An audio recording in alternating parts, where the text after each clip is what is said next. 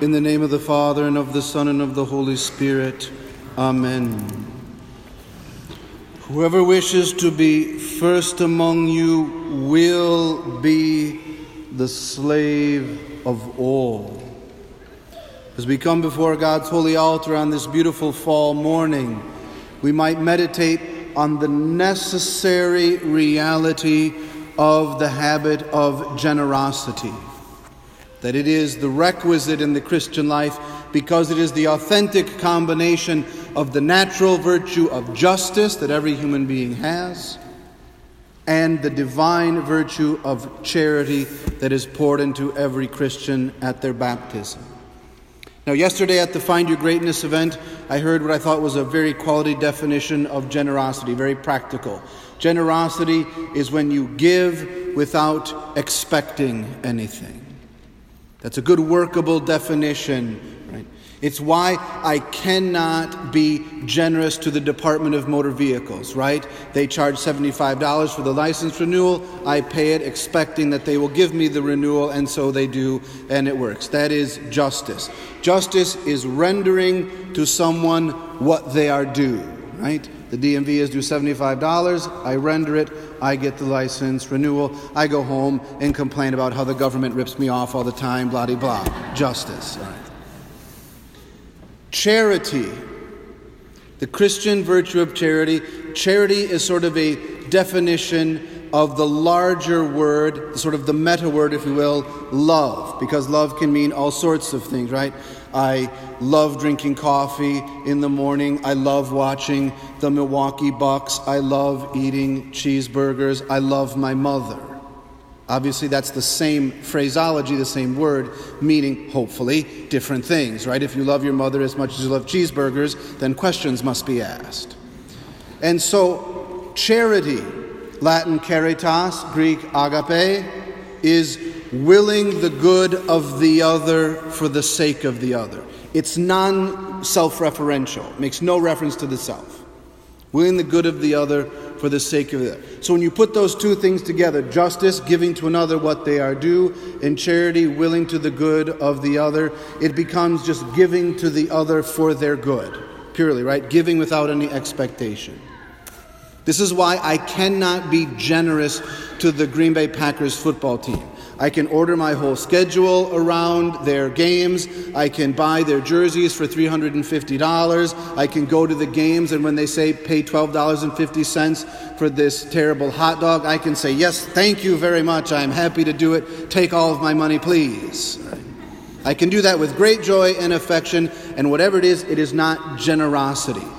Because it's not due to them, right? They get $300 million in a TV contract all by itself. They're fine. I don't owe them anything in justice. Therefore, I cannot be generous. I was not generous to the Milwaukee Brewers because I stayed up late and gave my time last night watching. I just chose to do it. Justice does not demand it. So, of course, to be generous, we have to have a self-understanding. What actually is due? What do I have, right? Similarly, if I just sort of throw money around to every Tom, Dick, and Harry, that's not automatically generosity because it has to have a tether to justice. Likewise, when we create a demand on something, notice how James and John vacate generosity when they say, grant that we may sit one at your right and the other at your left. They create a demand and an expectation. Counterpose that with the gospel we heard previously last week when Peter says, Lord, we've left everything to follow you. What will there be for us? He's not creating a demand. He's just giving in a pure question. And Christ responds, oh, I tell you, there is no one who has not given up wife or brothers or sisters or mother or father or lands for my sake in the gospel, who will not receive 100-fold more now, children and houses and lands, awesome, with persecutions, bummer, right, and eternal life to come. Christ responds, so you can generously give back.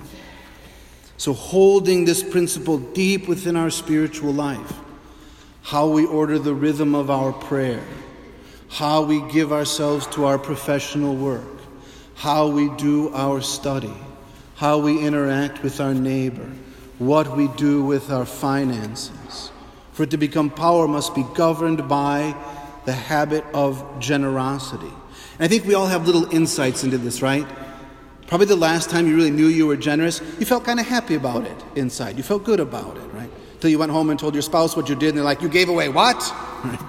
No, I'm sure you're married to a very generous person, and they were perfectly happy with it. To overcome a particular vice we have, being generous in that regard can help us. It's tough, but help us become very positive and overcome that vice rather quickly, right?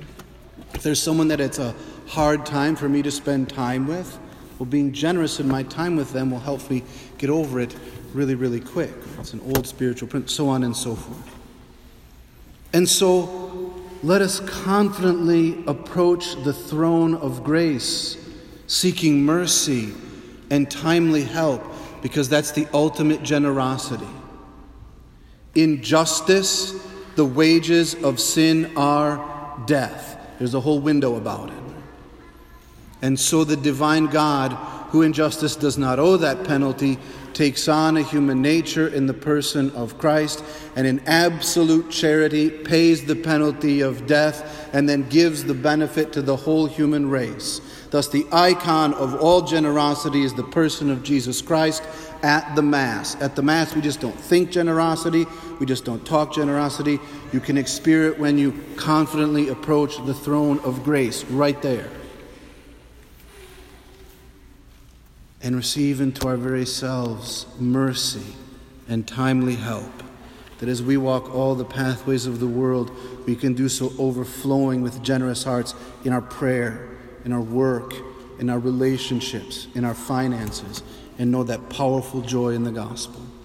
Let us go to Holy Mary that she will intercede for us, she who stood so faithfully and generously at the foot of the cross to endure all that and become our spiritual mother, that she will keep us very faithful and deeply generous as we follow Jesus Christ.